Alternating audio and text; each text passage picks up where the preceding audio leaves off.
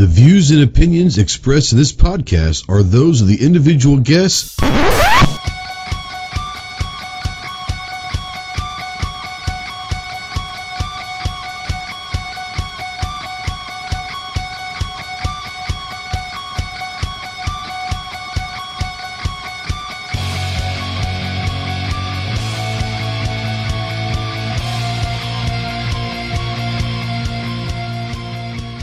What is going on? Happy National Ghost Day.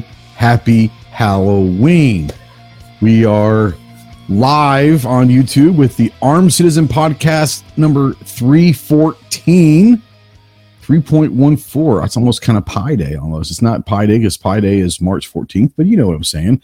We are live as always on YouTube, streaming to over 150 countries worldwide. If you're out there in the live chat, go ahead and say something. We don't know that you're out there unless you do. More importantly, if you're watching this in replay or listening to this in podcast, understand the conversation does not have to end here. Utilize the comment section below. Tell us, hey, go stick it. You're terrible. All of that stuff. It's what it is. We hear it all the time. More importantly, if you are on the podcast form and you like what you're listening to, go ahead and follow or subscribe to the podcast and give us a good rating. That does help the algorithms out there. So, like I said, it is Halloween, October 31st, 2023. Yeah. So like I said, if you're out there in the live chat, go ahead and say something. If you want to call or text into the show, yes, you can call and text into the show. Utilize the Ghost Tactical Hotline presented by our good friends Rod and Shelly Gates over at Aegis Gun Care. That phone number is 530-364-4678. And go check out aegisguncare.com. If you're a veteran, really anybody, but especially if you're a veteran and you're in that hole, you're in the darkness and you're looking for that light, call me, text me, email me 24/7. I cannot give you medical advice, but I could probably be a pretty decent ear and talk you through some stuff. More importantly, I could just listen if that's all you need, someone to talk to. If you are looking for someone that can get you towards some medical attention, remember two things. One, you are not alone in this fight. You have a lot of brothers out here that are willing and able to help you in any way possible. And two, the world is a much better place with you in it. So please utilize the Veteran Crisis Hotline, 1-800-273-8255. Once again, 1-800-273-8255. Veterans, press the number 1. We are spotlighting, as always, United States Marine Corps. If you have any questions on what it takes to earn the title United States Marine, see the website marines.com. And as always, we're a proud member of the Self-Defense Radio Network. Go check out all of your favorite pro-gun, pro-2A podcasts over at selfdefenseradio.net. Let's take this off of my beautiful mug and say hello to some of the guys that are going to be joining us. Thank you for joining us, guys. I know it's Halloween, and thank you to everyone out in the chat. I know it's Halloween. You probably have some stuff going on, but you chose to stick with us tonight, and we do appreciate that. Before we bring in Chris and Chris, actually, but Chris and Clover, I do want to bring up one thing, and if you're a Patreon member of mine over there, greatly appreciate that. I did put a post out there, and I sent everybody a message. Here in the next week or so, I'm going to stop utilizing Patreon. Some of the things that they've done in the past, it's whatever.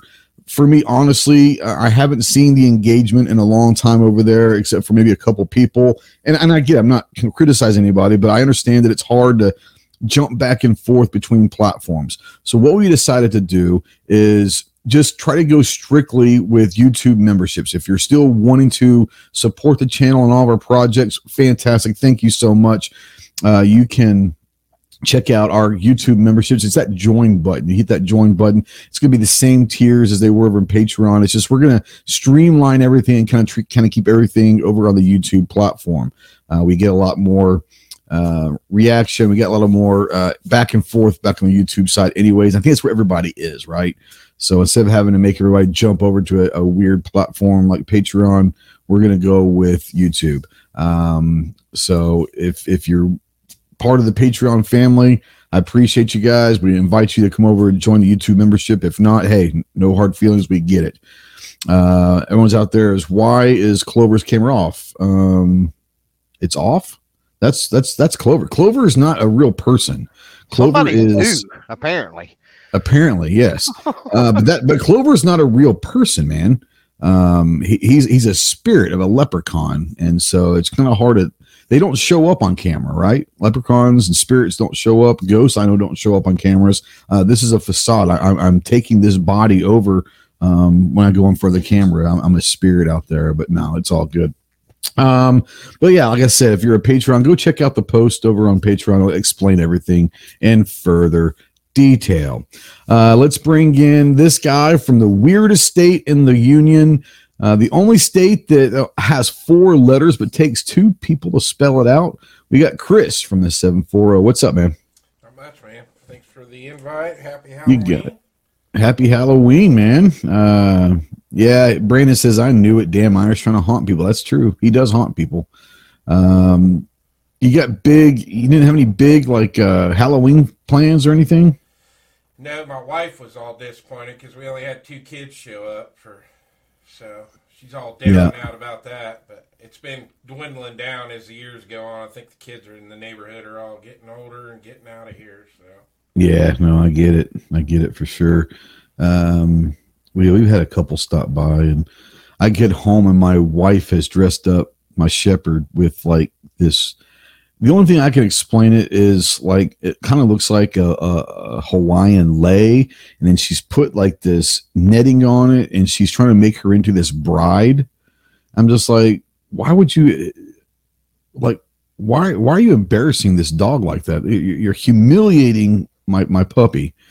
And she's like, oh, it's so cute. No. They're saying your mic is way low volume, Chris. Now, is your mic on, like the actual microphone, or are you using like your desktop microphone? I don't know.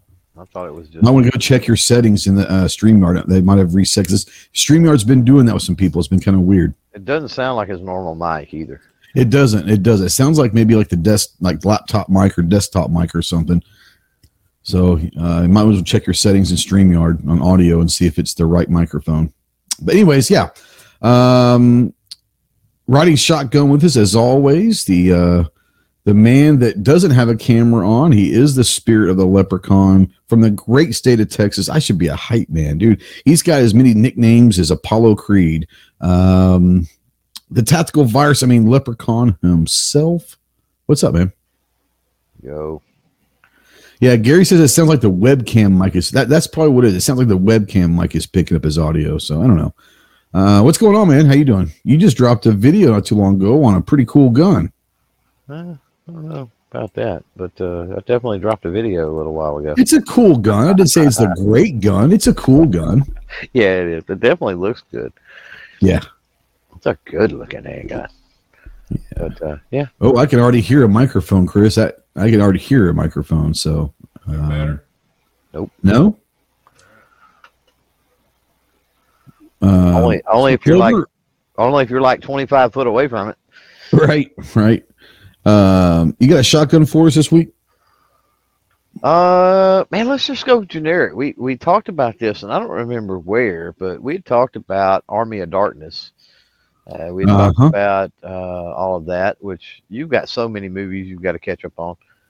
I do. But anyway, all the Evil Dead and the Expendables. But anyway, in Army of Darkness, he's got a Stoger coach gun. Ash does. So let's go with the Stoger double barrel coach. Nice. Let's do that. Let's do a quick shout out to all of our channel members out there, YouTube channel members. That's part of the perks of being a channel. We get shouted out every live stream.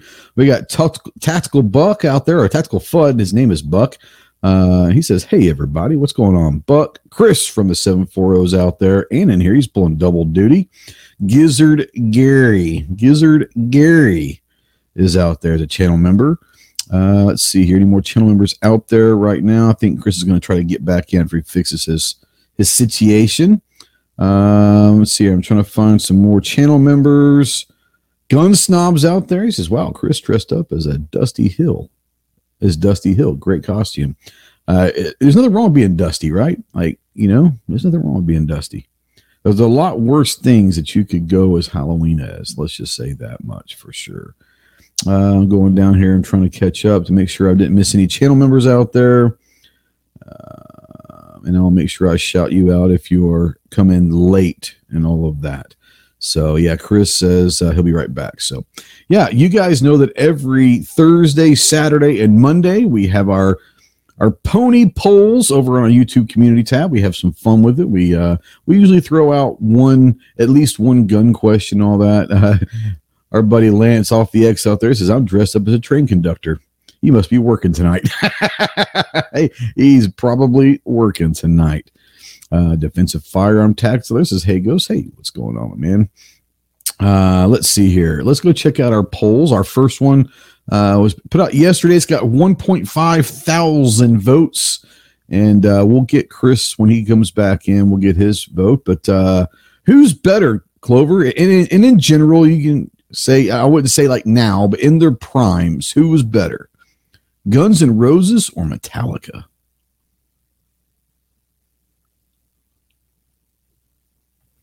Clover, you still there? Yeah, I was looking for the mute button. Good Lord. Yeah. That's not even tough, close. isn't it? No, it's not even close, man. It's not even close. It's GNR, man. It's not even close. I'm the GNR fan as well. I love Metallica, but like prime GNR, man, was stadiums they filled. It's not even close. It's not even close. Now I did actually see Guns N' Roses, Metallica, and Faith No More back in like '91, something like that, at the Cotton Bowl in Dallas. And Faith No More opened up for them. I think they had several different bands throughout the tour, but and what they ended up doing was every concert, every night, GNR and Metallica would switch off who's headlining at the end, right? So the night that I happened to be there, it was Faith No More, did about an hour, 45 minutes to an hour, which was really hard because at that time they only had one or two decent songs that I knew, right?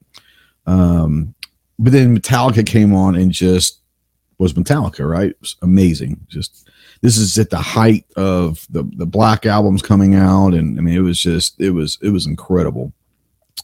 And then Guns N' Roses was supposed to come out. Well, as you guys might know, Axl is notorious for maybe being on his own schedule, if you will, and hadn't shown up or wasn't prepared to come on stage. I don't know. So we sat there and waited for like half an hour, and then all of a sudden Metallica comes back on and basically said that they're going to play until Guns N' Roses is ready to go take the stage. They probably played for like another 45 minutes to an hour. Ironically, they didn't play any of their songs. It was pretty cool. They've already played all this stuff. Now, that's not true. They did play a couple songs that they didn't play in their set.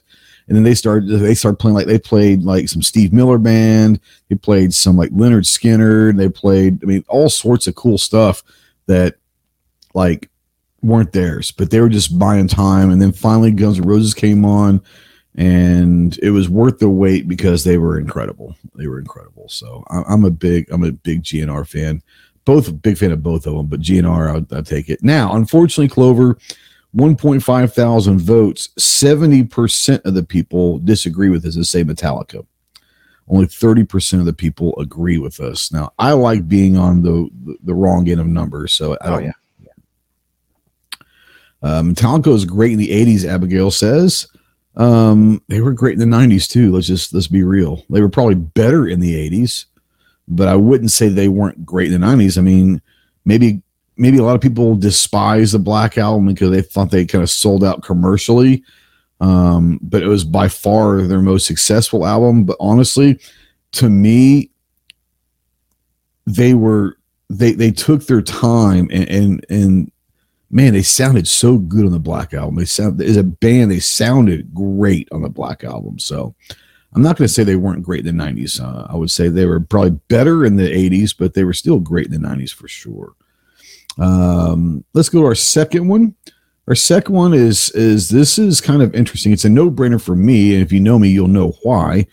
Choose one. In general, chicken or fish, Clover? Chicken or fish? chicken. Yeah, I'm the same way. I don't like fish. I like shellfish, and I like certain things, but I'm not a fish person. So for me, it's definitely. Do you have a favorite chicken dish, if you will? Fried chicken? What you talking about? Okay, just regular old fried chicken. Yeah, Fry it up. I'm good. Yeah, I mean, as a regular thing, right? Like chicken, I can eat chicken in many different ways. Like, you could do just about anything. I don't want to get all like Bubba Gump with it, right? But you can boil it, saute it, fry it. You're going to start sounding like Bubba with shrimp. That's what I'm saying. You can. I mean, I'll eat pretty much anything as far as cooked anyway with chicken.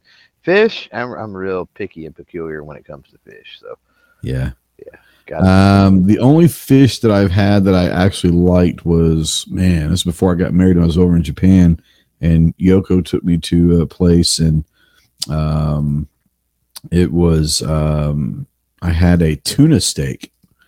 And I like tuna. Tuna is about the only fish that I can consistently like. But I had a tuna steak that was amazing. It was about that thick. It was great. So, Chris, real quick, let's say hello first. Make sure we got you. Is that a lot better? Not really. It's better, but it's not a lot better. It just, to me, it sounds like, I think they're right. It sounds like that your audio is being picked up by your webcam and not your actual microphone. It's not loud and crisp that like it usually is. It's kind of far away, but it works. It'll work. Before you fix it and all that, Guns N' Roses or Metallica in their prime? Metallica for me. Okay, all right. Not everybody's right about everything, but it's good effort. And in general, when you're talking about eating food, do you prefer chicken or fish? In general, chicken. Yeah. That had 2.1 thousand votes, and 71% were correct that said chicken. 29% need to go get their heads fixed, but 71% did say chicken, so I'm okay about that. Why does Clover sound like Theo Vaughn? I don't know if he does, but now that you make me think about that, holy cow. I love me some Theo Vaughn, but hey, budget's out there. MK Outdoor Journal says so he's at work. Because Theo Vaughn's a redneck. That's why. Maybe. Simple answer. Maybe. Yeah. Huh. Maybe. You've got a lot of new people apparently tonight. Like I've had several. I had an uptick. Weird questions about me. After the Jarhead podcast did live, there were some new folks that like Sykes and all of that. Some of these people I think were from the Jarhead podcast that are now finding this podcast. So it's kind of cool. Sykes was here last week, but yeah, even Sykes is that Theo Vaughn in disguise? That's pretty funny, actually. Okay. Let's see. Yeah. On our last, how do you know Theo Vaughn's not copying me? Like, I find that. How do you know? See, here's the thing, guys. You don't know. Clover keeps his camera off for a reason. Maybe he is Theo Vaughn. Just saying. Yeah, so they go watch other videos, but why would they do that? There's nothing on my channel your audience likes. So very few things. Very few. Yeah. But we did talk. There are going to be some things that we could possibly collab with down the road that we're both going to be working with that could be interesting to collab with. But, wow. Pickles calling me out there. Says, you're an uneducated Texan. Wow. Okay. Says the dude that's still living in California. Okay. Yeah, exactly. Our last poll, 2.4 thousand votes. What do you prefer, a fixed blade or a folding blade, Chris? Fixed blade or folding blade? In general, which do you prefer? I went with folding on that one because that's what I carry to work every day. Yeah. I think if you go by what I use the most, it's obviously a folding blade. I'm a big folding blade guy. That said, I do prefer a fixed blade if just in general. But I don't necessarily like carrying around a fixed blade. So I would probably say in general, because of usage, it's definitely going to be a folding blade, but I probably prefer a fixed blade. Clover, what about you? Do you prefer a fixed or folding blade? For carry and general use, I'm like you, folding. But as far as if I'm going to nerd out or, oh man, that's pretty, or that sort of thing, I mean, I'm all into fixed, especially cleavers and like kitchen knives and all kinds of things like that. Look at that bad boy. Yeah, is that one of the ones that the time you bought like 54 knives in Tulsa? No. This is actually a really pretty solid knife. Not saying those other ones weren't solid, but this was a pretty expensive knife right there. But that's one of my favorite knives. That's a work knife right there, boys. That's going to get a lot of stuff done. That's what I would call a survival knife. And we're going to talk a little bit about that a little bit later. Let's see here. I think this wasn't either. That's another really cool little knife I can do a lot of fun with. As far as the knives, I don't think I've got them anywhere. Oh, they're over. I've got a couple over there, but I don't want to get up and get them. But yeah, I did. I think that one Wanamaker, I think I ended up getting like 12 knives or something. So they were decent knives, but they're not high quality knives. They look better than they really are. But these are, spent some money on these. That one, that's a beautiful knife. That's one of my favorite knives right there. Anyways, but yeah, those are our pony poles. Go check out and say thank you to Anderson Manufacturing. Go check out AndersonManufacturing.com. Kyle would be here as normal, but he has got trick-or-treating duty tonight. So Clover and I talked to him earlier in the day, and he might try to drop in a little bit later if he gets home in time. But Dan Cruz says folding. Let's see here. Mark Jackson says, well said on fixed and folding blades. Well, I very, very seldomly say anything that's well said, but I thank you for that compliment. I really do. Let's see here. I've seen some other knife. Speaking of Kyle, you said his name too much. Oh, crap. Tim's out there, too. Is Kyle out there? I got to catch up. Timothy Knight. Timothy Knight. I don't even have a camera hooked up, so nope, not happening. Kyle's out there. So what up, Ghost Squad? What up, homie? It's good to see you, Tim. Good to see you, my man. Hope to see you maybe at SHOT this year if you're going to be there. It's been a couple years since we've actually, I want to say it's been since Indy of like 2019 that we've actually been able to hug each other and say hello. I might be wrong about that, but I want to say it was Indy in 2019. I hadn't even had phone conversations. We were supposed to talk on the phone like a few weeks back or He and something. I talked maybe last year, maybe, but it was maybe earlier this year. I don't remember, but it's been a while for sure. Yeah. I hear you tapping a microphone. Is it any better now? No, it's worse. Let's see here. Dan Cruz says samurai area. I'd say fixed. Those days are gone. How can you go wrong with a katana of any kind? Like even today, I think the great thing about living in Arkansas, if it has a blade, you can carry it. So I mean, I could literally walk down into Walmart with a freaking katana over my shoulder. That'd be so badass, wouldn't it? Tim says I'll ring you both. Well, that'd be nice. It'd be good catching up with you, brother. Now some carried like that, and then some carried in like a reverse position. What was up with all that? What do you mean? Like when you say a reverse? Like they would, where you pull it out from the top, and then when it's inverted where it's down, and they pull it out from like, and some of them would carry two. They would carry one way and one the other. Yeah, probably like a backup. I would say. I guess maybe that was their version of. Oh, I carry appendix. Oh, I carry 3 o'clock. Oh, could be. Maybe that was just their. Could be. Now, maybe what you might be thinking about is, a lot of times they wore them on their belt in front or whatever. But the wakizashi, wakizashis, or a little smaller, maybe half the size, like smaller, basic katanas.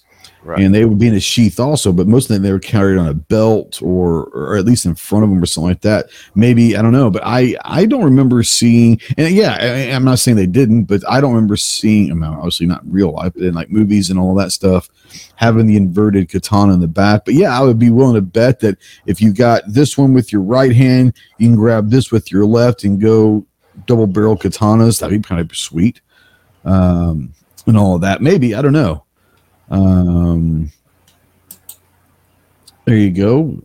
Sykes is putting a couple brands out there that he likes.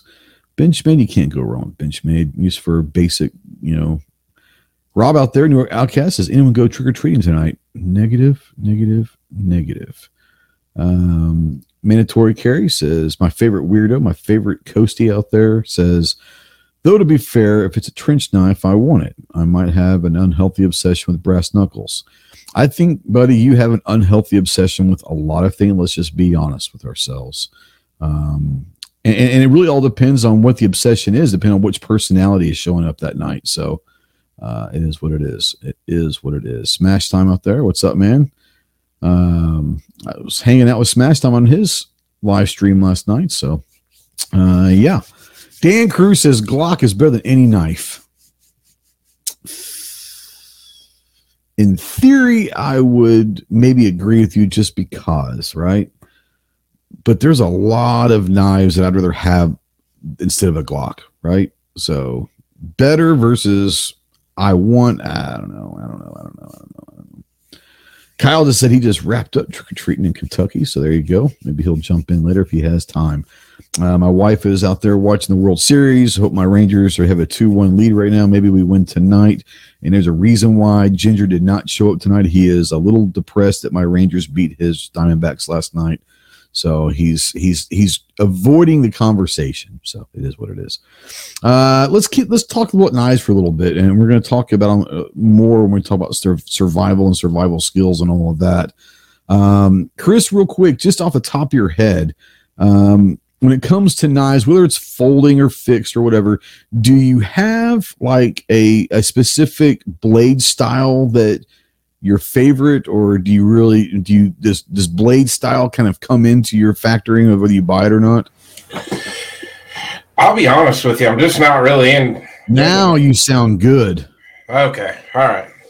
I don't know what was going on there. I just kept going in messing with settings. I don't really have a preference on. I've been carrying the same knife for like 7 or 8 years now to work. Yeah. So, yeah, I'm just not real big into the knives.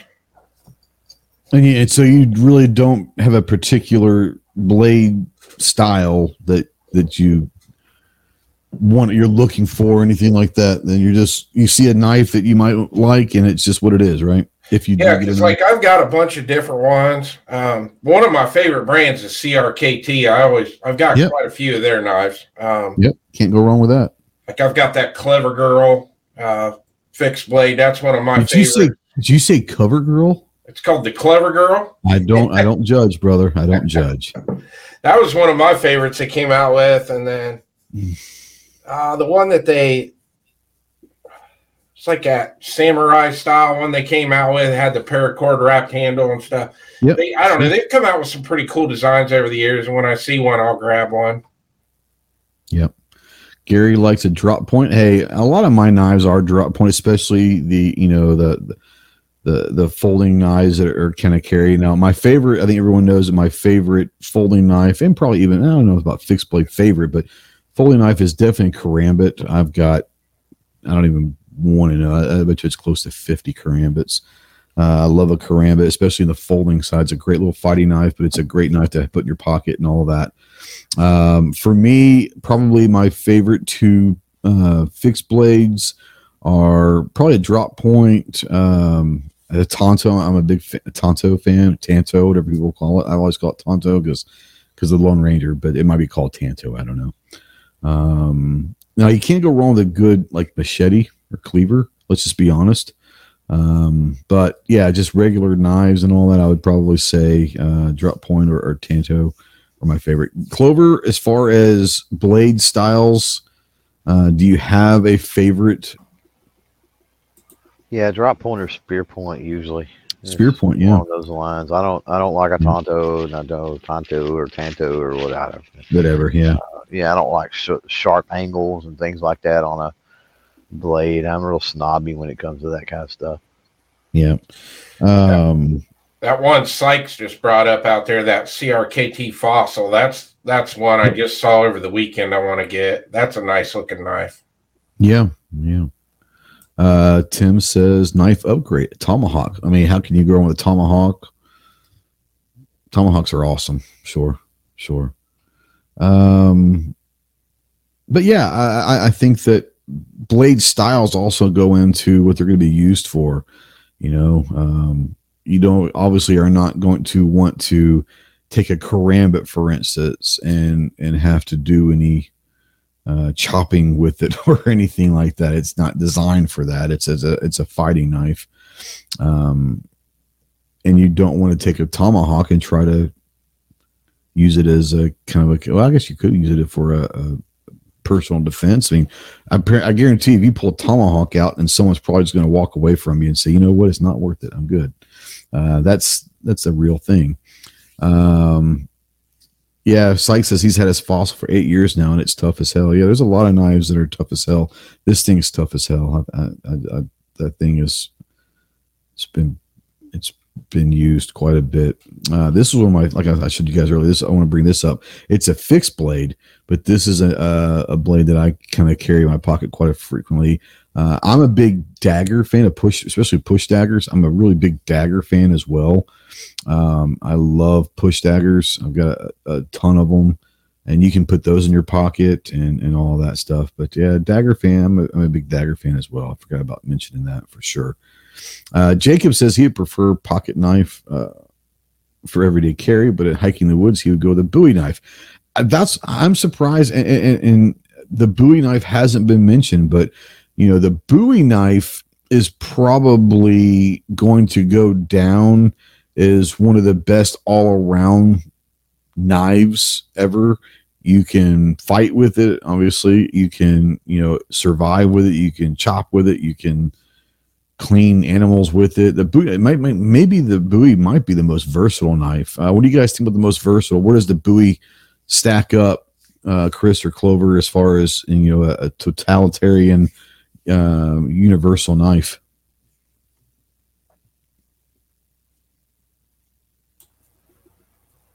Just Clover's not answering. He's not listening. He doesn't pay. He's too big for this show. He's too famous. We're just lucky he shows up. We're actually lucky he shows up. Yeah. I don't know. I would assume it's up there pretty high. Yeah, it is. It is. A Bowie knife's a great knife.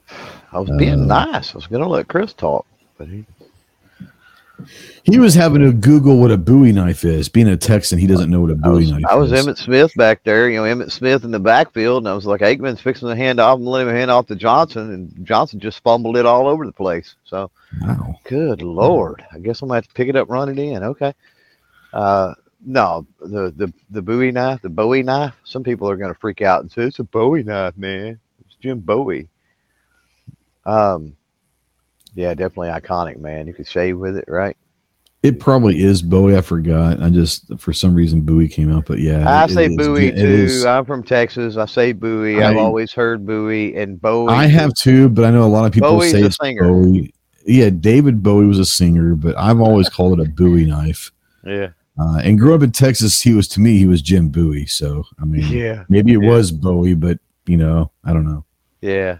But yeah, I mean, you're right. I mean, absolutely versatile. Like when I think of the Bowie knife, the only modern comparison that I can even begin to try to make might be like a K-bar, but you still don't have the mass in a K-bar that you've got with a Bowie knife, right? So yeah, wrapped handle. It's wrapped handle, and I mean that's a lot different than. I probably do pick a K-bar over a Bowie just for me personally, but that's a personal thing. I'm not saying that the K-bar is a better knife. I just prefer the K-bar over the Depends on what Bowie. you're going to do with it. But I Depends on think what the you're gonna Bowie do is with it. probably a better knife. I just prefer a K-bar. K-bar ain't worth a crap for chopping. Now, No, it's not. if you had something to hammer on the back side of it, I mean, it would be better. You know what I mean? Use it more like a chisel or something. Might work out. Talking about the K-bar, but I mean, with a Bowie knife, I mean, you can hack all kind of limbs and stuff up with that. Kyle says, I have a soft spot for the K-bar, Clover. Yeah, yes. Most Marines are. Most Marines are. K-bar? No. No. Mark Jackson says you Now- want a wicked combat knife, the Gurkha design. Now, K-bar, do you Yeah. go with the all smooth or serrated or? I mean the traditional K-bar is smooth. Now, me personally, anytime I can find something that has some serrations, I know that you're not a big serration guy. I do like serrations on knives. So if I can find something that's got some serrations, just because you can do so many different things with the serrations on there. But if you're talking about a traditional K-bar, I mean, you're not, you got some teeth on some of them. You had some teeth on top, but I wouldn't really call them, too much. But if I can find something like this, it's going to have actual serrations that you can get some work with in, I would prefer that, just me personally. But I'm a big serrated knife guy. I know that you're not necessarily, are you, Clover? No, not at all. And especially on a K-bar, it just doesn't look. It doesn't look right. Yeah, it just doesn't look right. Sykes says a serrated knife has 0 uses in the world. Well, I can think of a couple uses. Cutting a tomato, maybe, like that's all I can think of. Shredding a tomato, maybe. Shredding a tomato work. Yeah, shredding a tomato. Yeah. But no, I mean, the serrations do have a couple of different purposes, but in general, I see what people are saying. I tell you what, if you stick that in someone, give a little twist and pull out, it's going to rip some shit up. I promise you. It is great for cutting rope, and that's what I'm talking about. And we'll talk a little more on survival. When you get rope or paracord or something, and who's going to carry around scissors? Yes, can you cut them with that? Sure, but it's a lot easier to cut with that, and you can use it for a lot of different things in the survival world. The serrations do come in handy. Probably for general purposes and every day, the serrations aren't going to do you much. But there are a lot of things that the serrations will do when the time, comes. Kyle says, I got this Foley knife from Flight Outfitters. It has everything you need: a nice blade with serrations, a belt cutter, a window brake, and a magnesium stick. So absolutely all 3 of those things, the window brake, the magnesium, and a belt cutter, could come in handy. I don't think that should be legal. Situations. It sounds like it's a pretty deadly knife. It's a mean sounding knife, right? A belt. Who needs a belt cutter or a window breaker? And my God, you're talking magnesium stick. Oh my gosh! I sure hope Kyle's got a license to carry that, because I feel unsafe. Well, in Kentucky he may not, but if he was up in Illinois, I think he probably will have to have a license for that. Yeah. Now, Defense Dad says, "I'll take a lightsaber." Well, obviously. Now, would you consider the lightsaber in the knife family? Is it knife adjacent? Of course not. Of course not. You're saying that it's not even in the same family as a sword? I don't think so. It's a laser weapon, a light weapon, a plasma weapon. It's complete. Like knives, blades do not require energy sources and blah blah blah blah blah. So no. Yeah. Calavera says, I don't recall the name of the knife companies on the show, so that would probably be Stroop Knives. Actually, we saw them up in Wichita, actually. And matter of fact, I want to say that his wife saved your badge for a little while. Yeah, that was crazy. Stroop Knives, STROUP. Go look up Stroop Knives, and they are phenomenal knives. They got a cool Instagram too. Just saying. Yeah, they do a good job. That new non-metallic they've got is kind of neat. Oh, that lightweight thing? Yeah, that's crazy. Holy. That's like some Die Hard 2 stuff there. Well, that was the one that I saw. I don't know if you probably held different ones. The one that I had that was non-metallic was almost like a push dagger. It was a dagger design.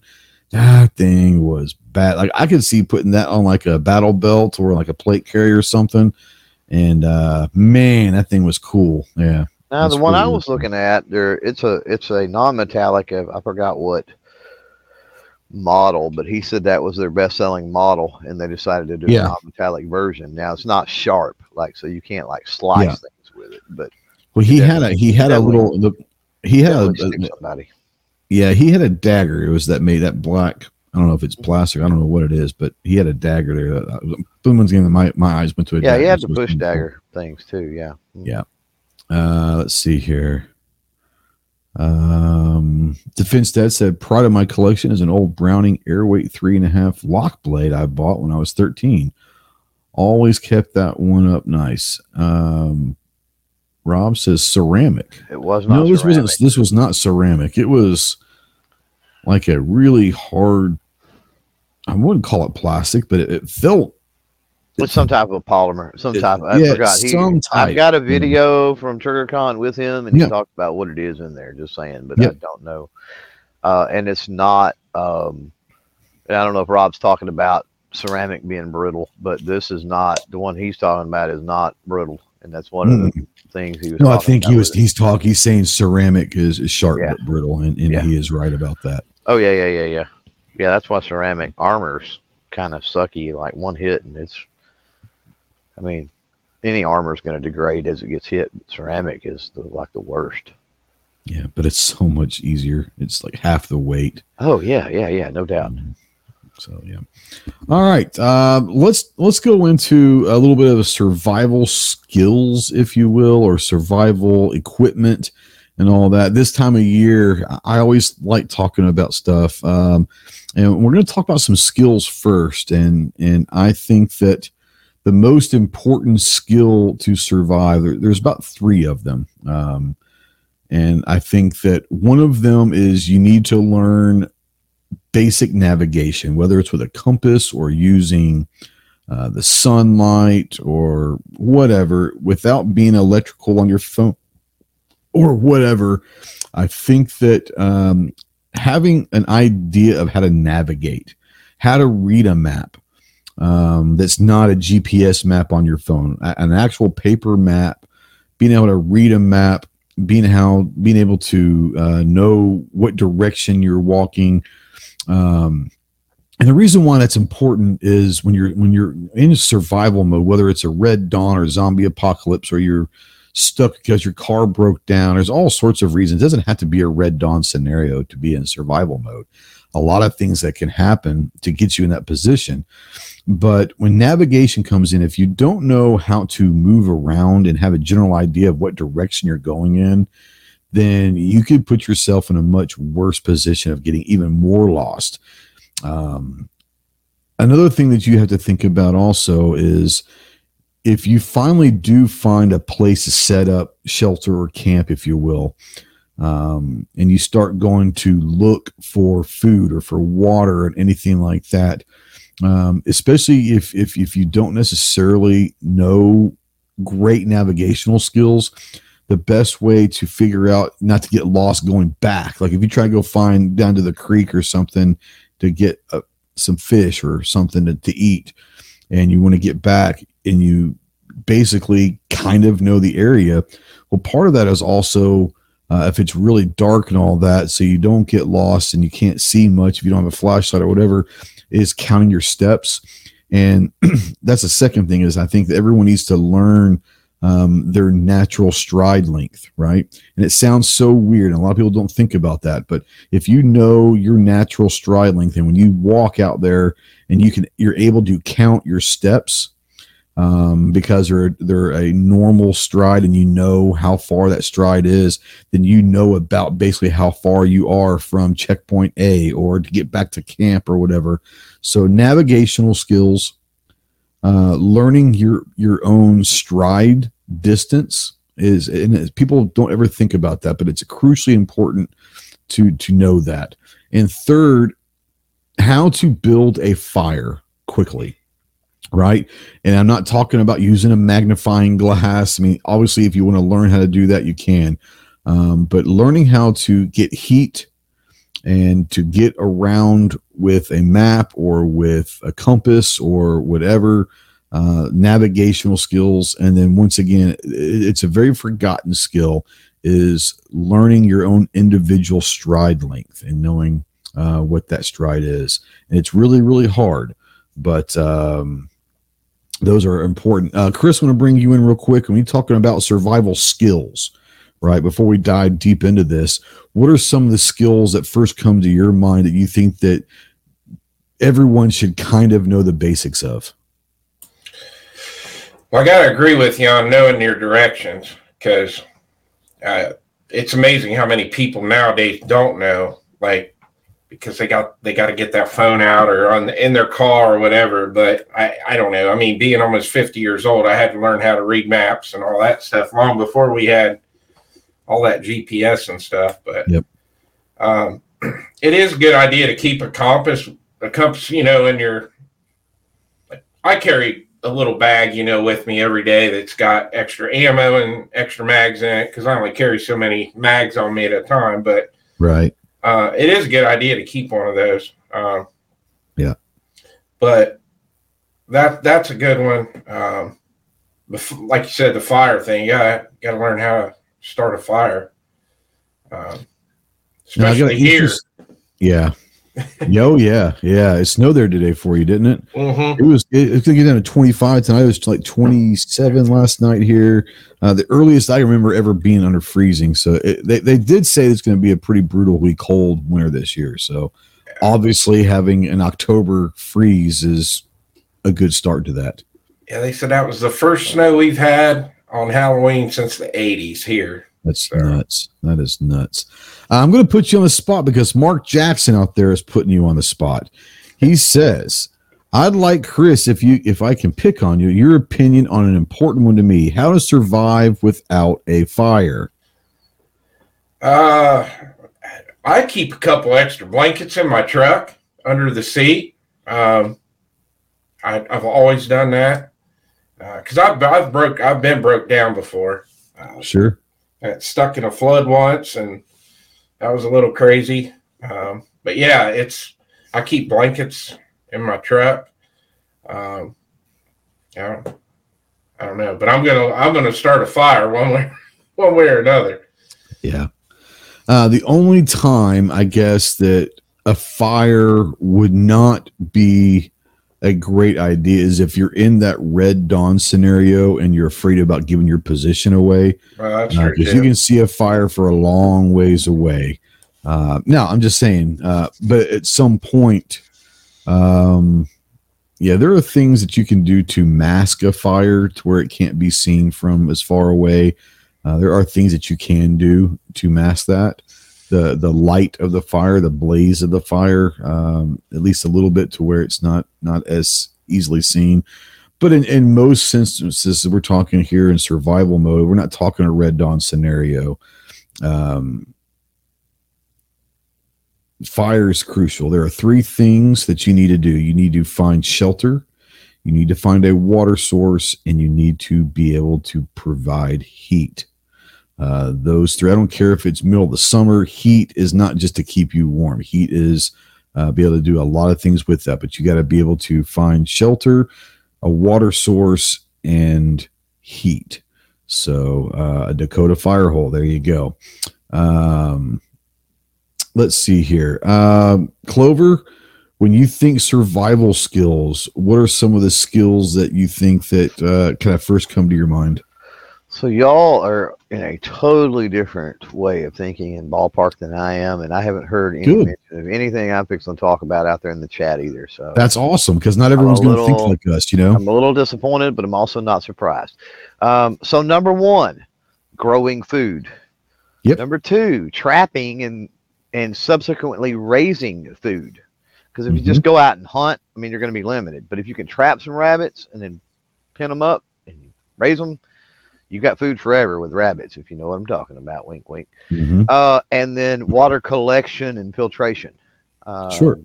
A water be source, yeah. 3. Water source. Well, you would have your own water source. You could collect rainwater, for example. You could divert That's what I'm saying. creek. A water source, and water source doesn't have to be a bottled water. Yeah, exactly. But you would want to learn how to keep it and filter it and other things. And obviously, you need water for growing food, and there's other things. But I'm thinking more along that lines of survival in a self-sustained type situation.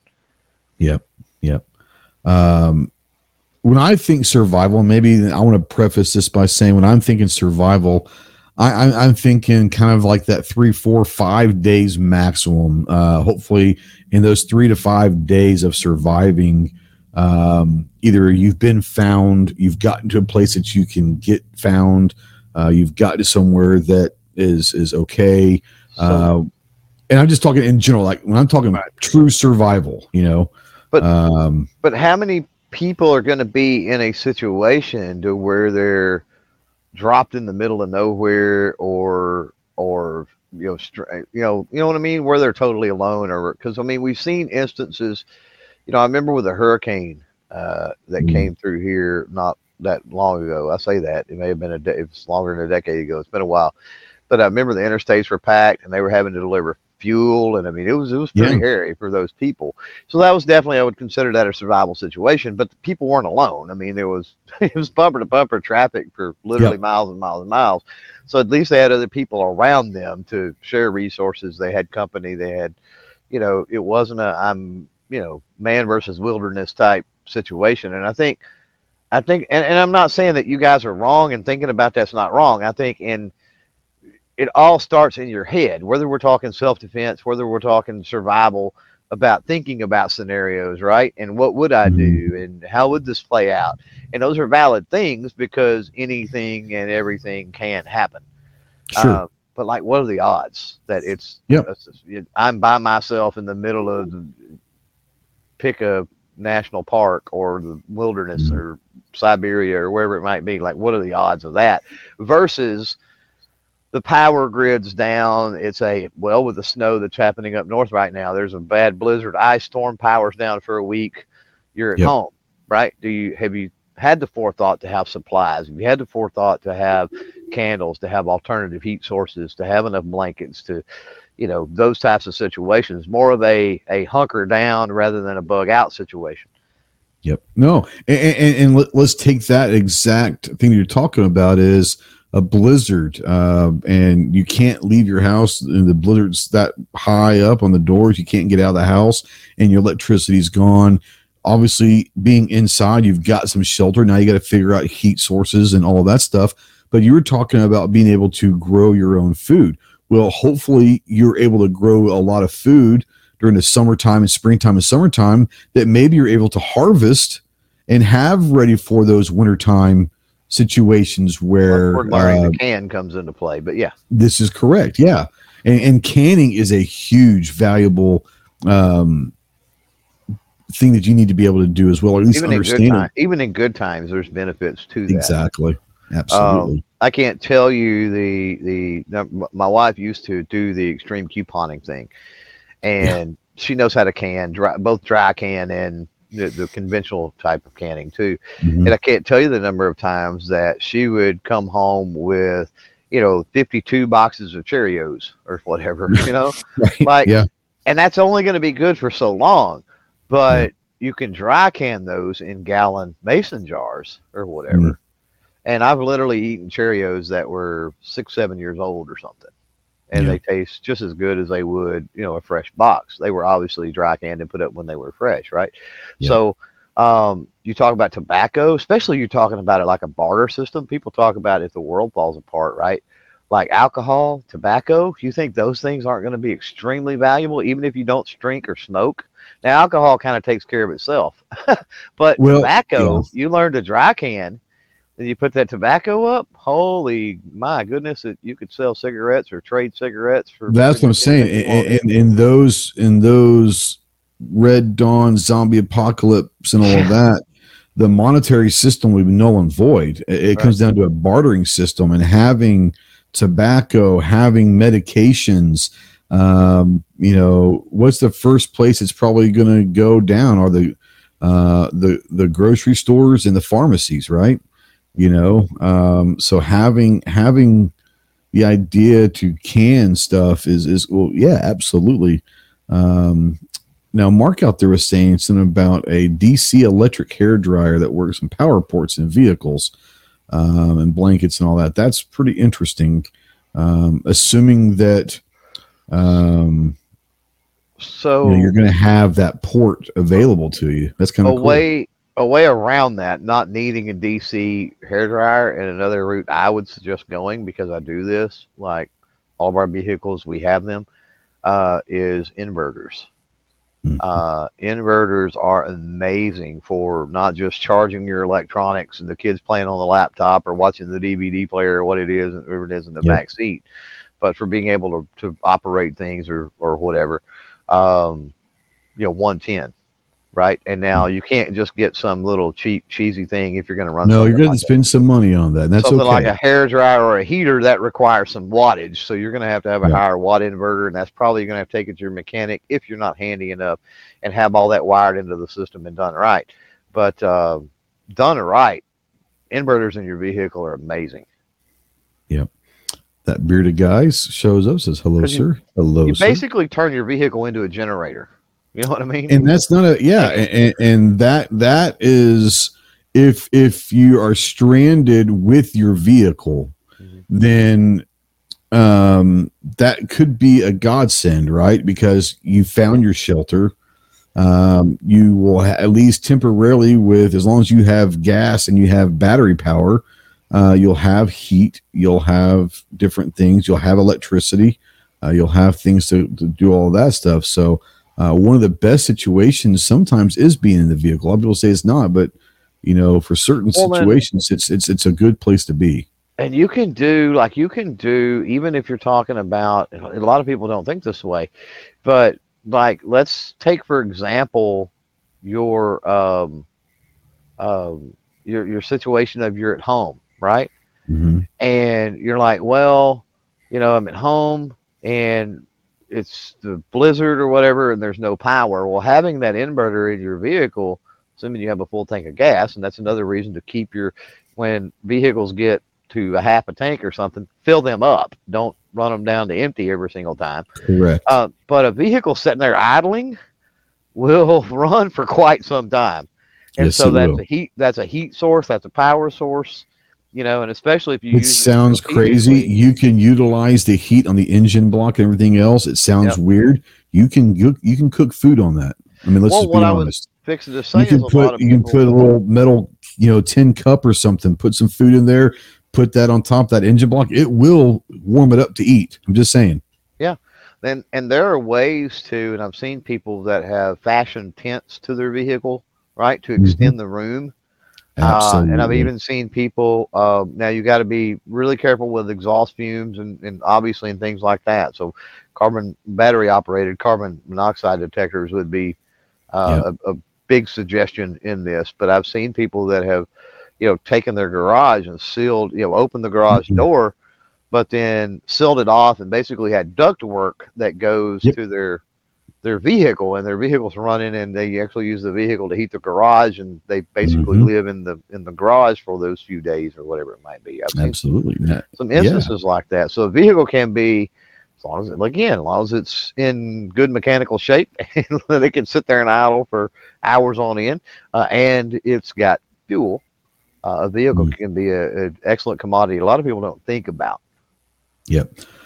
Bring Chris in here. I want to ask Chris, and our next kind of question is, what are, without getting too technically detailed and down the rabbit hole of supplies or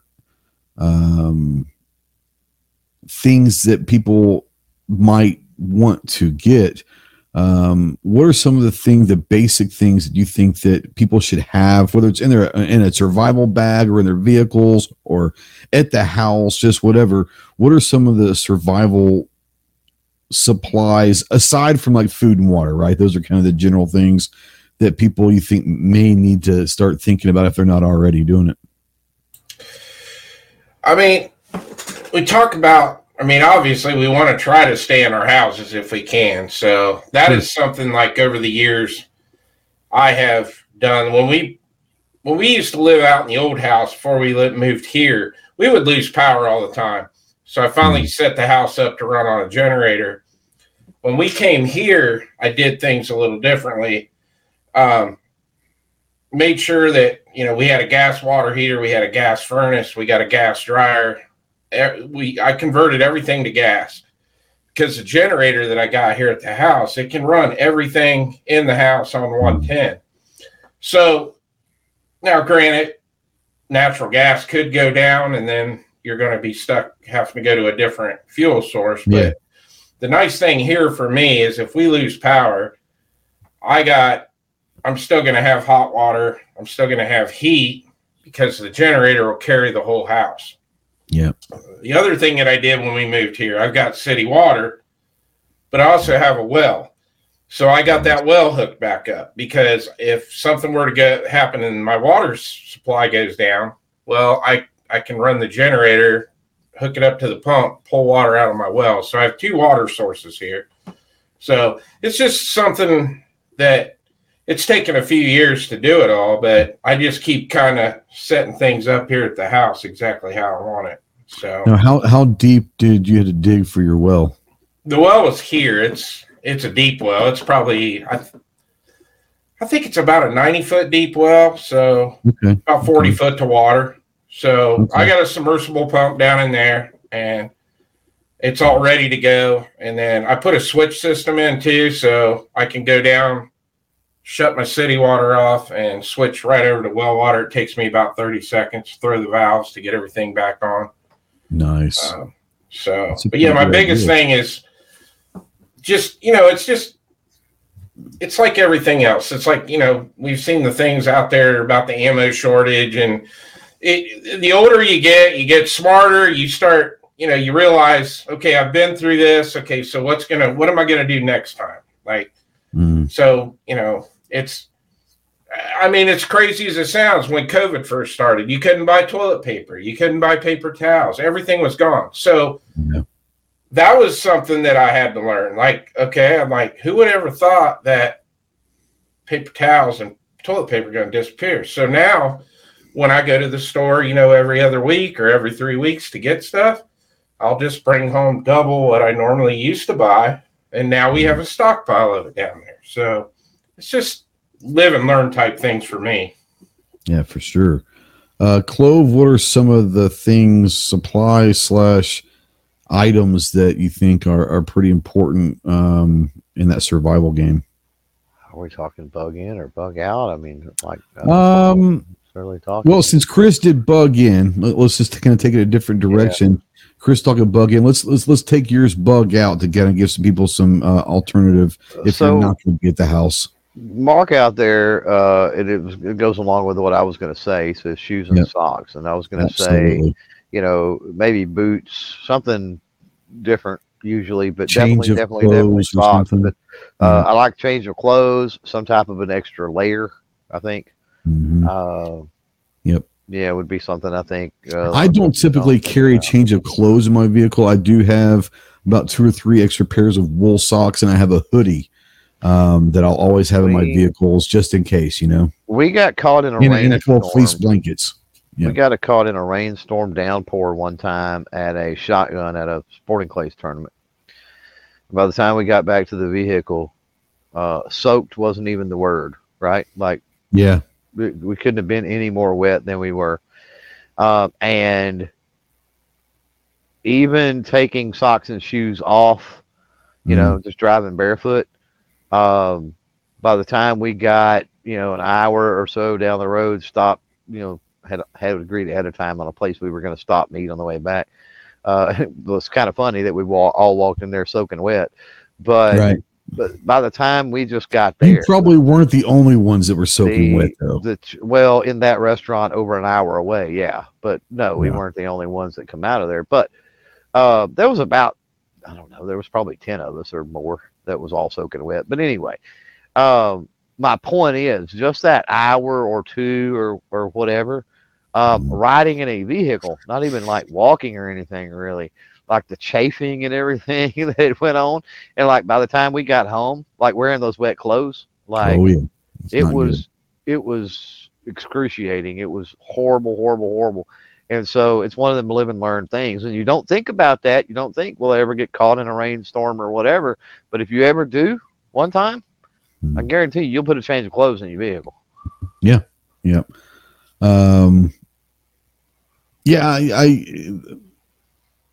there's nothing worse to me, and this is something that was just harped on us in the Marine Corps: socks and socks and socks. Keep your feet dry. Keep your feet dry. Keep your feet dry. And there really isn't. There's really not a worse feeling. I could be completely soaked from head to knees, and it would suck, but I could get by. Having wet ass feet is one of the worst conditions you get. For me, it's just, wet feet is just terrible. So I always keep a couple extra pair of wool socks, even though wool might not be the most fun to wear in the summertime. Wool socks are going to be great because they actually will breathe a little bit in the summertime too. But wool socks, and I always, like I said, I always have a hoodie in the car. And so even if it's 110 degrees where I'm at, you never know when a hoodie can go a long ways. If you don't use it as a hoodie, you can use it for a lot. You use it as a pillow. You can, all sorts of stuff, a blanket, whatever you want to do. And a couple other things, since I kind of cheated off Mark in a way. I didn't really. Sure. I was going to say that. You did. You did kind of cheat. That's not very original. Well, I didn't, because we actually talked about this a little bit Sunday, and I said the same thing. But I will go with a space blanket, a tarp, something of that nature, and paracord. I would say so much with that. I would say tarp. If you've got an opportunity, and tarps are cheap, you can get a huge tarp for $5. Yeah, paracord, tarp. Yep. And that was what I was going to say. The most important thing, maybe besides a knife, right, or a blade of some sort, I think that's probably the most important thing, is a blade of some sort that's going to be durable. But a tarp, man. Yeah, a tarp gives you can shelter it. You can use it to go gather wood or food. You can drag stuff with it. You can gather water with it. If it's raining, you can set your tarp up to filter into a bucket or a bottle or whatever. You can use a tarp for so many things, and they're cheap, man. Yeah, can be used as a sleeping bag, right? Yep. Can be used as a poncho. Yep. It's almost endless. Yeah. Yep. 100% a tarp is one of the most underrated an item that you can have in a survival situation. For cheap, right? Like an 8x10 or $5, maybe less, I think it's maybe a 7x9 because they don't count the seams or whatever, but sure. But like, and if you can get them with the grommets, please get them with the grommets. Yeah. Oh, it makes it easier. But like Harbor Freight, there's coupons, I think, every week that comes out in the Harbor Freight, on the Harbor Freight thing for like a 7x9 tarp for like $1.99, or maybe it's 99 cents. I don't even know. Yeah. Right. And it's like, there's no sense in not having a tarp in every vehicle, and 2 or 3 in cabinets in the house and the workshop. You can't ever have too many tarps, for sure. And think about this. Here's another thing. I mean, you talk about tarps, and here's another reason. It's kind of a bug-in situation, but you don't think about it. So, and I'm sitting here right now with 2 tarps on the man cave. Like, let's say you're in a tornado. Let's say that you're in, God forbid, let's say you're in a hurricane situation, right? Yeah, and sure. You've got a hole in the roof. Tarps. Not anymore. Now, you need stuff to weight the tarps down, but that's right. And maybe I'm just a hoarder. That could be, but I like cinder blocks. I like haydock blocks, and they're cheap. Yep. Haydock blocks are like $1.47. Yep. Pick up a couple every time you go to Lowe's or Home Depot. Just pick up a couple, put them in the backyard, stack them up, and then, or bricks, right? And then, if you ever need a something to weigh down a tarp, then there you go. You've got that stuff there. And if you get the blocks, the ones I'm talking about are the ones that's got the holes in them, right? Yeah. And so not only can those be used to weight stuff down, but they also can be used to tie to as anchors because you can run that rope through your paracord through the holes. So in a bug in type survival situation, haylock blocks come in handy. No doubt. Raised beds, you can grow out of them. There's so many uses. Well, and here's another thing, and this is a video that is on my whiteboard, and it might just get moved up because of this conversation. Being able to build things with the environment, whether it's wood or whatever, and I'm not saying like carving stuff and all that, but like people don't think about this. And one of the things that we learned back in the day, and it's so useful, being able to know how to manufacture things using wood. There are a lot of things, and you know what I'm talking about when I say Y wood, pieces of a branch that are Y shaped, right? And being able to work with Y, those are the most versatile pieces of branches or pieces of wood, because you can literally utilize it to make anything you want. You could just make it to where you can hang bags on top. You can make a spigot for over a fire to put food on. You can make a shelving. You can utilize that for a shelter frame if you want. But learning how to do certain things with like utilizing wood, right? Being able to build a fire, but a Y branch. If you're able to figure out how to, there are so many things you can do with a Y branch, and that's huge. Yeah. I'll take it a little further. What you're saying, and sadly, we live in a day and age and a time to where being able to do anything other than quote unquote call the guy has fell by the wayside. Once upon a time, people built their own stuff. They fixed their own stuff. Like my grandfather would run things completely ragged into the ground. When he had money, he didn't have to. You know what I mean? Like he didn't have to patch that thing up 18,000 times, but he did. And it's a lost art form of being able to repair things and fix things and build things. It doesn't have to be the greatest. It just has to get you by. So that's right. It's not. This is not. Hopefully, this is not permanent. You know. Learn to do a little bit of roofing. Learn to do a little bit of plumbing. Learn to do a little bit of electrical. Learn to do a little bit of these things. That way, if the time ever came and you were on your own and you had to do something, at least to get by, right? At least you would have a little bit of insight into what it takes, a little bit of confidence, what I think is really huge, that you can undertake that, right? I've done this before. I've dabbled in this. I can figure this out. And hopefully it'll get you by and get you out of whatever sticky situation. And that doesn't just apply to a bug in or a bug out situation, but to life in general. Maybe you lose your job and you can't call the guy to fix whatever it is that needs to be patched up or fixed, right? Any type of situation, we're talking about the likelihood of being in certain situations, right? And being able to make it through. That's the whole idea of survival. And those situations can be, in the grand scheme of things, non-apocalyptic. They can be really minor situations. But you have to have that knowledge. I think maybe it was Mandatory Carry or somebody out there earlier that said that. They put knowledge in the chat. And I'm like, that's a big thing. I would say knowledge, experience, and confidence would be three things that it's not a tangible item, but you need those things. No, 100%. I think that if you were to ask Clover on a skill that he wished that I had, it would probably to be able to fix my own alternator. So that's funny. I think you could trudge through. I could have. Oh, I could have. If you had the tools, and I think you would, and you had the alternator. If I had the tools and I had the alternator. I think you would figure out. If I had tools in a YouTube video, I could probably figure it out. Well, even without the YouTube video, I think you could take a look at the alternator and the one that's on there and go, okay, I got to do this bolt, do this. Okay, I'm done. Now, could you do it as fast as me in a parking lot? Probably not. But especially with people driving by asking if you had weed. Asking if we have weed, yeah. Or G-Webs bugging you, not being able to hold the light steady. Good times, man. Good times, man. It's going to be good times next weekend. We're going to be back in the Tulsa area. Chris, you going to be able to make it into Tulsa this year? I didn't think you said you were probably not going to be able to. Yeah, it's not going to happen this year. I want to, but yeah.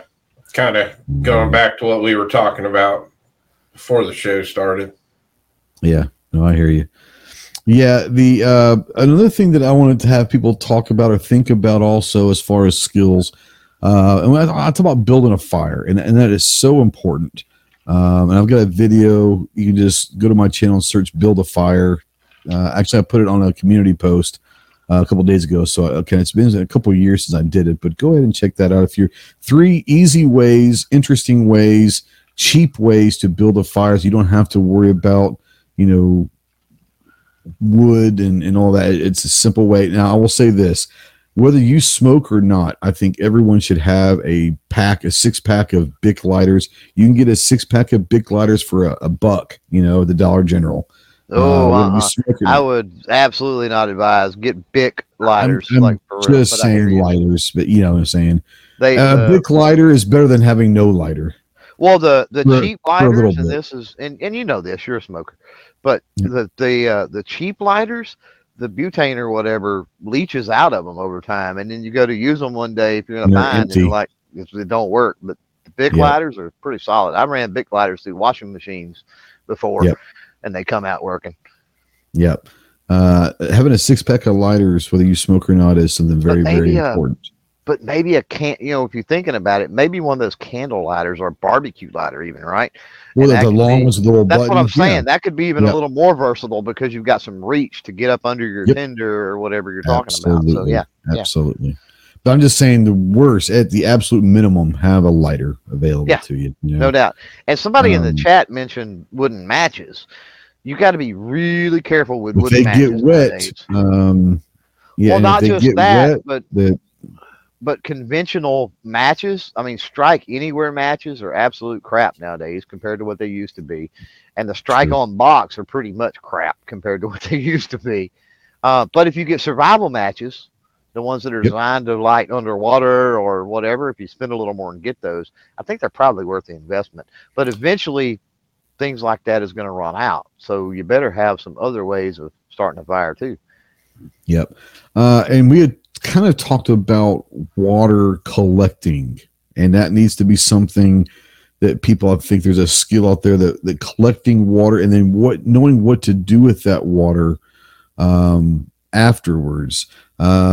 There are some, if it's a natural creek or stream or something like that, then chances are it may not be the absolute clearest, cleanest water, but typically if it's through a creek or something like that, it's going to be healthy enough to drink. That said, we're talking about different skills and different supplies to have. A life straw, they're not cheap, but they're not expensive. They're, let's say $20-$30, but getting you can probably find some cheaper ones on Amazon or whatever. But getting a life straw is going to be basically a straw that you're going to be able to go and drink water, and it's going to filter that water to where you can drink it if you're not sure it's safe or not. One of the reasons why fire is important is if you have water and you can build a fire, get a little tin cup or a pot of water boiling and then let it cool and all of that. But being able to boil water, being able to recognize water that may or may not be unsafe is a skill in itself to drink. And any water probably can be drank after, maybe getting some tablets that will work. There's all sorts of ways that you can get water drinkable. But being able to collect and identify good water, whether, there's water that you may not have to drink that you can utilize for a lot of other things, right? But if you're going to use it for water to drink, then having an idea of how to get that water purified as well as possible is something that can save some lives, at least make you not as sick, And what you can do is get you 2 5-gallon buckets, fairly reasonable. In a lot of places, you can get 5-gallon buckets for free. Yes, you can. But get you 2 5-gallon buckets. Take you 1 5-gallon bucket, drill you a bunch of holes in the bottom. Put you a layer of gravel, a layer of sand, a layer of charcoal, and a layer of gravel on top. That's a natural filter. And then put you a spigot or whatever in the bottom bucket and let the top bucket drain into the bottom bucket. And You're good to go. You've got some pretty good water, no matter what you put, almost aside from raw sewage. You know what I mean? Out of any creek, lake, obviously like a stagnated cattle pond. A stagnated pond, yeah, But pretty much any major big pond or lake or, creek or river, or especially rain, but you could set up a tarp. Surface area is your friend to collect it. So you could set up a tarp to collect and direct into that bucket, which then goes in, and you could do that. Filters, then drops down to the bottom bucket, and then the next thing you know, you're good to go. And you could do that on a major scale with barrels as well, and it will give you even more water. But water filtration, for most circumstances, right, is not that difficult. Yeah. Now, it hasn't been mentioned out here, which is a good thing, is that maybe people are wise to this, but there's a reason why we haven't mentioned food, right? Now, obviously, you probably canned food, granola bars, stuff like that, always has some of that stuff around because it doesn't go bad.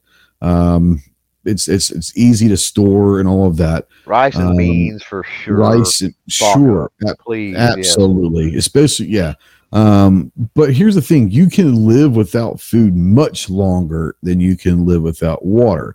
And chances are, if you find yourself a water supply, a natural water supply, whether it's a pond, a creek, a lake, a stream, there's typically maybe fish in there that you could find. If not, there's probably little things. If you've got yourself a knife, or you can make a spear out of it, or hopefully you have a gun with you or a couple guns, being able to hunt maybe little critters and little varmints out there, the rabbits of sorts, and different things that you can keep yourself alive on. But the reason why I don't talk a whole lot about food in survival is your body can go much, much, much longer without food than it can water. So water is a priority.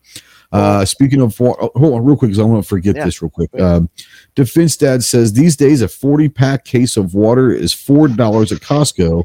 There's no excuse not to have 3 or 4 cases on hand at minimum. Now, if you're in a bug-in situation, I 100% agree with you. You should probably have a case of water in the car. But here's the thing, and we talked about this about Sunday. If you've ever hiked with a bunch of water on you, it weighs you down. It puts added stress on your body and your back and all of that. I think that you should have 2 bottles of water per every person that are in your group, right? I don't think you should go much more than that, because if you're smart enough and you're able to, you should be able to find a water source relatively quickly, right? And that's going to alleviate space in your bag. It's going to alleviate carrying more weight and all of that. Now, if you are definitely bugging in, then have as much water as you can have. But if you're going to be bugging out, or if you're stuck in all of that, and you have to go camp outside for a few days, I wouldn't be trying to carry a couple gallon jugs of water in your backpack, because that's going to kill you. You're going to hate that decision within about 20 minutes. And all of that. Let's see here. Mark says, Ghost, if you don't mind me playing devil's advocate with the food, then you have a couple loved ones with diabetes. Mention that because it could be the situation depending. So, I mean, obviously there are situations with the health of everyone. If you have diabetes, once again, you should always have some kind of small food available in your bag or your vehicle. Granola bars, all that stuff. Hell, do you know how easy it is to pack a bunch of bags of microwave popcorn? And you say, well, it's microwave popcorn. Yeah, you get heat.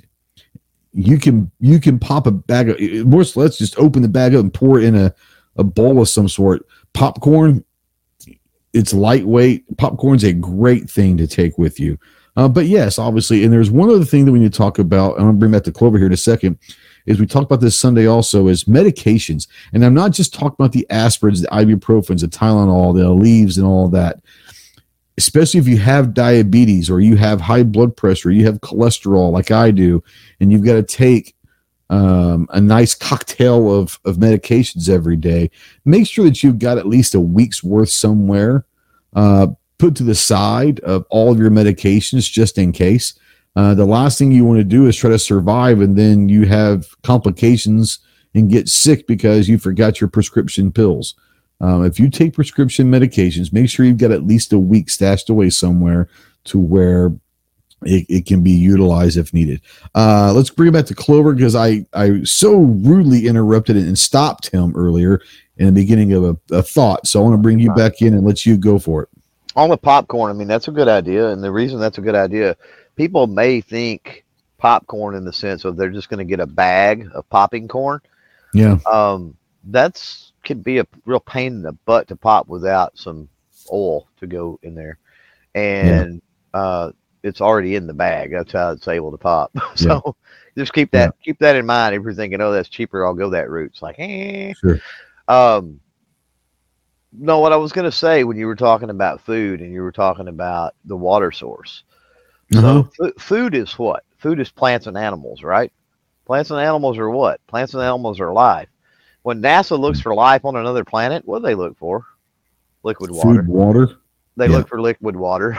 So the first thing they look for is water because water it shows proof of life. Right. Yeah. But that's what I'm saying is if you have water, there's going to be life around that water. That's correct. Plants or animals of some type, and plants and animals are food. So there you go.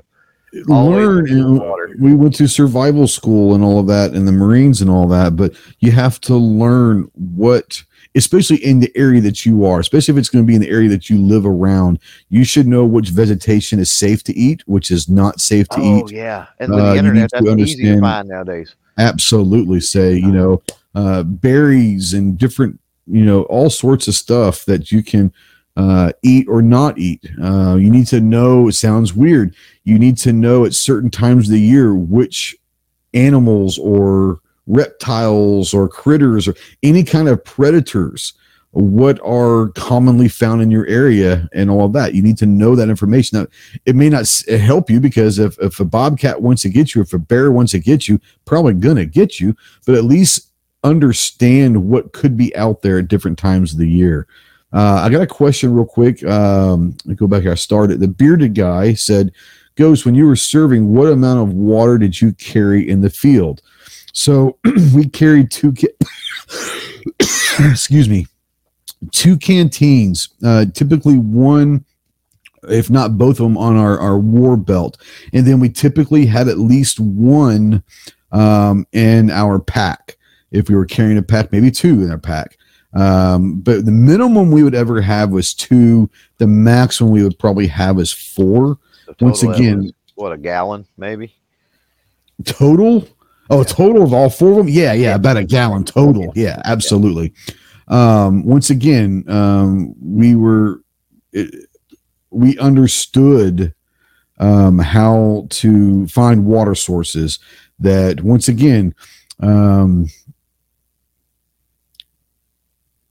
we knew how to, we were trained how to survive. We went through, a lot of us went to survival school and you learn and all that. And a lot of my information is coming from what I've been taught.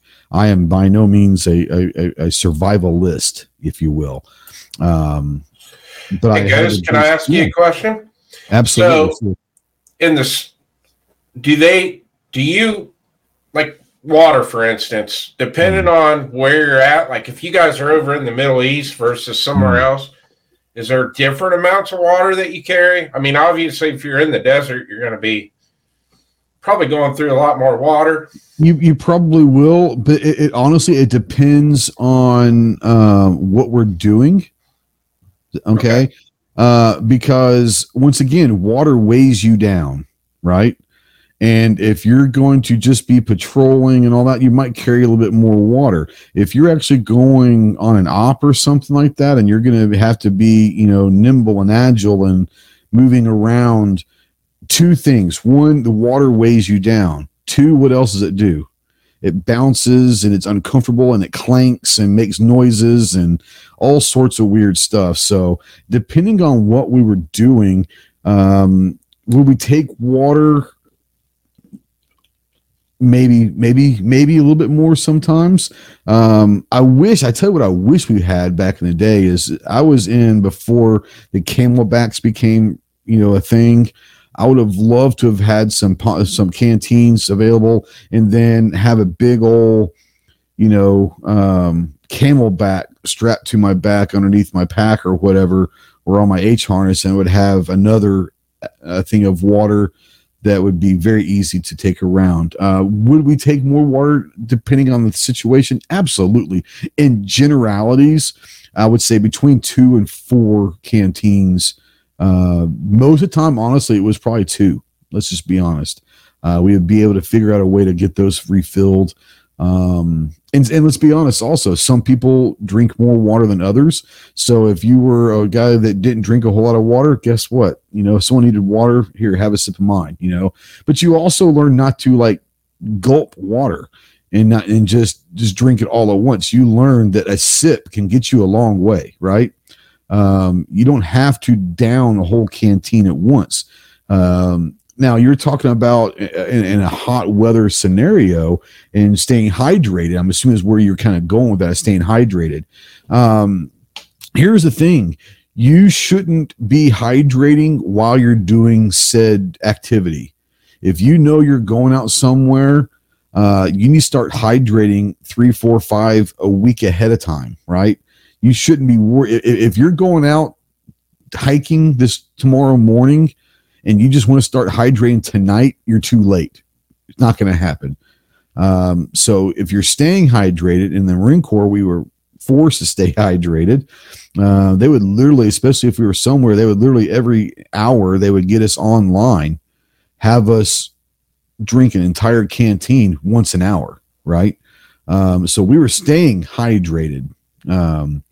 But once you're hydrated, some people need more to stay. Some people need less. I've always been one that I needed less water to stay hydrated than others, right? So, but you also learn, like I said, one sip or one gulp or whatever can go a long ways. You don't have to open your canteen and drink the whole thing at once. Take a nice swig and move on, and you have it. You can make 2 canteens of water last quite a long time for sure. Screaming Skull Saloons, and many medical supplies. I think that medical supplies is almost a given, right? Having available first aid kit is the thing, but I always go a step further in. A lot of people don't think about this, and I mention this every time I get a chance. A first aid kit is incredibly important, but having a trauma kit is equally as important. You have to be able to stop a bleed, and a Band-Aid that you get and gauze that you get in a first aid kit will help, but most of the time, if it's bad enough, it will not stop a bleed. Having a tourniquet, an Israeli bandage, some powder that will clot up that blood flow. There has got to be a different ways that you have that can stop a bleed, and having a trauma kit on top of a first aid kit is incredibly important. Jacob says, "Oh, you mean the water backpacks?" Yeah, we call them Camelbacks. What you were talking about hydrating beforehand. If you're hydrated beforehand, what you got to realize is that drinking a lot of water is, number one, it's wasting water, but then number two, it can be harmful. Actually, it can make you feel bad because it can fill up your stomach, and I mean, especially if you're doing things right, it can actually slow you down. Yes. But it can be a waste of water because if you're already hydrated, and you're drinking too much water, it's going to pass through your system before it is absorbed. Yep. And the whole point is to utilize that water. So drinking the water more slowly allows your body to actually have time to absorb it. Absolutely. We're going to start going some final thoughts here because Clover has something going on here at the top of the hour, which I don't want to miss. And it's one of my favorite things that he does. I'll let Clover talk about it here in a minute, but at the top of the hour, make sure you're over at Clover Text Channel.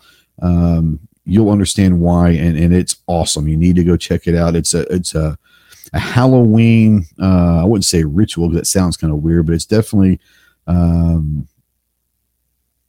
It's Halloween. Ritual it's sounds Halloween. better because it sounds. Yeah, it is. It does. For Halloween, ritual does actually work, doesn't it? Yeah. Right. Yeah. Right. real quick before we get out of here, Chris, I want to bring you in here, and we've talked about a lot of good stuff. I obviously could go this conversation can go on for hours and hours, and podcast after podcast, and all of that.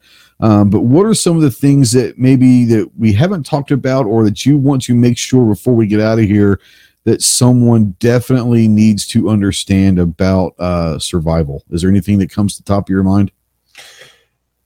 Yeah, I want to go back to what I was saying earlier. When you experience a bad situation, you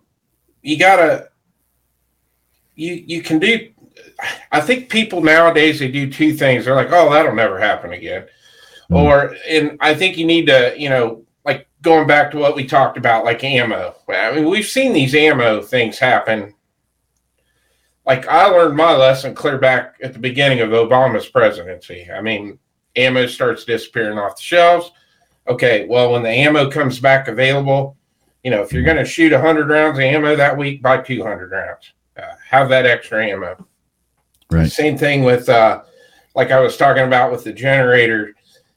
I've been in situations where I wished I would have had one, so now I've got one. And I know a lot of it comes down to financial things and things people can't afford certain things, but if something bad happens, chances are it's going to happen again. So you got to learn to adapt to the things that, because you can turn that blind eye and say, oh, it'll never happen again, but it's going to happen again. So I guess that's my words of advice for leaving out of this conversation is, once you've been through that, now you know how not to go through that again. Learn from it. Yeah. Learn from it. And a lot of people nowadays, they don't do that, especially a lot of the younger people. They just, it'll be all right. Or, and it's not. I mean, we've seen a lot of crazy stuff happen here in the last few years, and you got to adapt to the situation you're in. And, not saying go all out, become a prepper or anything like that, but just, no, you don't have to do that. Learn the basic necessities of things that you saw start that you couldn't get. And now when you can get them, buy a little extra of that thing every time. Yeah, I said before, I would never even come close to consider myself even in the realm of a survivalist, but I know how to. I've been trained in that. I know how to do it. And when the time comes, my family and I will survive. It doesn't mean that I live my life every day trying to be a survivalist, but learning how to survive is crucial, right? Clover, we're going to give you the same opportunity before we start talking about other stuff. Anything else that we need to touch on, or that you would like to touch on before we end this conversation? No, I mean, I'll restate what I said earlier. Education / information. Yeah. Experience, right? Taking that education or that information and actually putting it into some type of practice is then going to build confidence. And I think those are key no matter what we're talking about. Absolutely. And particularly important in trying to cope with and survive. Again, whatever situation, we're talking end world scenarios and major catastrophes. And it could be something very simple, that happens in your life or with your family or the area you live in or whatever, very isolated and could be a very unique situation even, right? But if you've got those things and you've spent some time thinking about all of the different possibilities and stuff, well, you're ahead of the game. And I think that's what it all starts with, right? That's the most important. Yeah. Now, Chase out there, our buddy Chase says, all you need is a butter knife, electric tape, and a Bucky Sec. I tell you what, there's truer words may not have ever been spoken, except those are terrible words to be talking about. But you know what? If electric tape, a Bucky Sec, and a butter knife is what you have, then make it work, damn it. Well, I'm going to tell you now, if you're talking about stuff, whether it's, and I don't know about bug out. I mean, I obviously have in the toolbox of the truck, I have these items. Don't keep them in my wife's car, but around the house, certainly. But if you don't have duct tape and baling wire, like seriously, duct tape and baling wire, there's so much you can do with those two things. Like it ain't and 550 paracord. Oh, absolutely. Yeah. 550 paracord, and I would say if But you can people find think some paracord survival cord, get some survival cord if you can Yeah. find it, because survival cord actually has like the fishing line in that, which 550 paracord doesn't. But it's if you can't find survival cord, paracord at the bare minimum is good to have as well. Yeah. Go ahead. But I think people think paracord though, because that's in the Yeah. camping aisle, that survival stuff, Army, Navy stores, you see that. But duct tape and baling wire thing, Yeah, buddy. it's a joke, but it's Yeah. really not a joke. Like there's a lot of things you can do, from patching stuff up to whatever, with baling wire and duct tape. It'll get you My by. my final thought before Chris and Clover start giving their information where you can find them and all that projects, when it comes to the survival stuff, is kind of piggybacking off of what Clover says about educating yourself. Pick a skill, and do this as a family. Maybe every week or every month you pick a different skill and you spend that whole month learning how to build fires different ways. The next month you learn how to tie different kind of knots. The next way you learn different ways to filter water. The next way you learn how to cook different things under certain scenarios and all of that. Learning different skills, how to build shelters, how to understand body temperature and what you can do to maintain body temperature in weird different situations, whether it's overheating or getting hypothermia. There's both, you can go both ways. Learning these different tools and these different skill sets. If you spend a month and you work on something, the next month you do something, by the end of that year, and you've got 12 different skills, that's pretty impressive. Especially if you and your whole family's doing it, could be life-saving. I would also say, if you live in that urban area or you've never done it before and you want to try it out in the backyard, you don't have to go out into the wilderness. If it only lasts an hour and you want to go back inside because the kids are driving you crazy, whatever, camp out one night in the backyard. Get a tent, get your kids, get your family, camp out, build a campfire in the backyard, try to cook something on that fire, try to get a tarp or a shelter of some sort built to collect water. Spend 2 days in the backyard learning, putting some of these skills to test. I think not only would your family probably have fun doing it, it'll probably bring you closer, but everyone in that scenario, because what if something happens to you, Dad, or what if something happens to you, Mom, and the kids now have to be able to do some of these skills and they've been relying on you the whole time. Everyone in that family should have the basic knowledge of how to tie knots, get a heat source, go find a water source, be able to collect food, collect all that different stuff. The basic knowledge. I think that's something to be kind of cool. And more importantly, get the kids off their phones for a couple days a year. It's not going to kill them. I think they might appreciate the wilderness a little bit. So, and it's talking from a guy that hates camping out. Like, I can't stand it. But it is what it is. Try that. Chris, I'm going to give you a few minutes to tell people where they can find you. What projects are you working on? What do you got coming down the line for us? Well, we're actually going to have a Wednesday night live chat tomorrow night. How about them apples? I got Chris coming back on from Glove Station, so pretty excited to have him on. He's always a pretty cool guest. So he's going to come on and talk about some of the new stuff they got coming out, and I think he's even going to maybe talk a little bit about stuff they're going to release at SHOT Show. So I'm nice. Pretty excited to get him on. So, yeah, it'll be fun. Haven't done a Wednesday night live chat for a few weeks, so it'll be a good time. Other than that, I got videos on the way every other day or so. So, but appreciate you having me on. It's a great conversation. I actually learned a lot from this one because this isn't something that I dive into too much. So, it's for some reason I love talking about this stuff, and for some reason it's about this time every year because you have bad weather starting to maybe come in the next couple months, and it's one of those things where you never know what's going to happen, and learning basic skills to survive. I'm going to say I'm not trying to ask anyone to be Rambo and be an actual survivalist. It's just learn how to survive, right? And it's a fun conversation. It's a conversation that I don't get to talk about very much, and I wish I could. I wish I would, and I might have to start kind of going into some of these survival chats and all that, and with different people, and that might actually get me to meet new people. But Yeah, Bearded Guys has got to take the nieces and nephews out of trick or treat. Hope you have a safe night. You too, brother. That's the Bearded Guy. We're getting ready to get out of here. Clover, bring you in. I know, obviously, here in about 15 minutes, you've got you want to talk about that and give a sneak preview so people know what they're going to go watch at 9 o'clock Central. More importantly, what do you got coming down the line? Well, first we'll talk about the video drop earlier. Was the Avidity Arms PD10. A decade in the making. Finally, production models are out there, so pretty neat.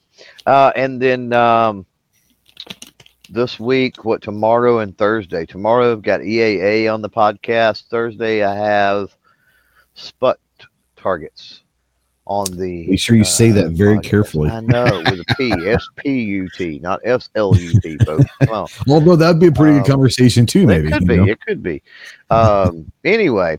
Yeah, I got those coming up this week too. Yeah, here in about 15 minutes or so, our annual reading of Edgar Allan Poe's Telltale Heart.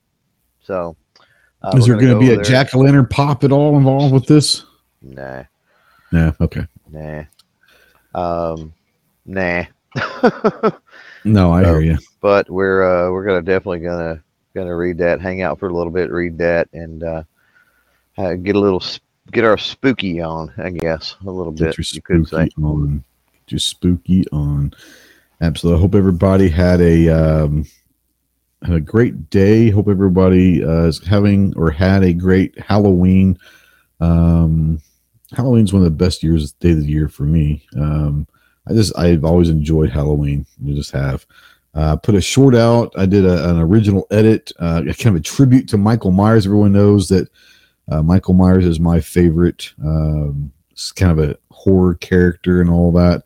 So he was Halloween, I did a little edit that I was actually proud of. It took me a while to do that. It took me, well, not a while, but it took me a couple hours to do, which I was really happy doing that. It was fun. I think it turned out well. So go check that short out.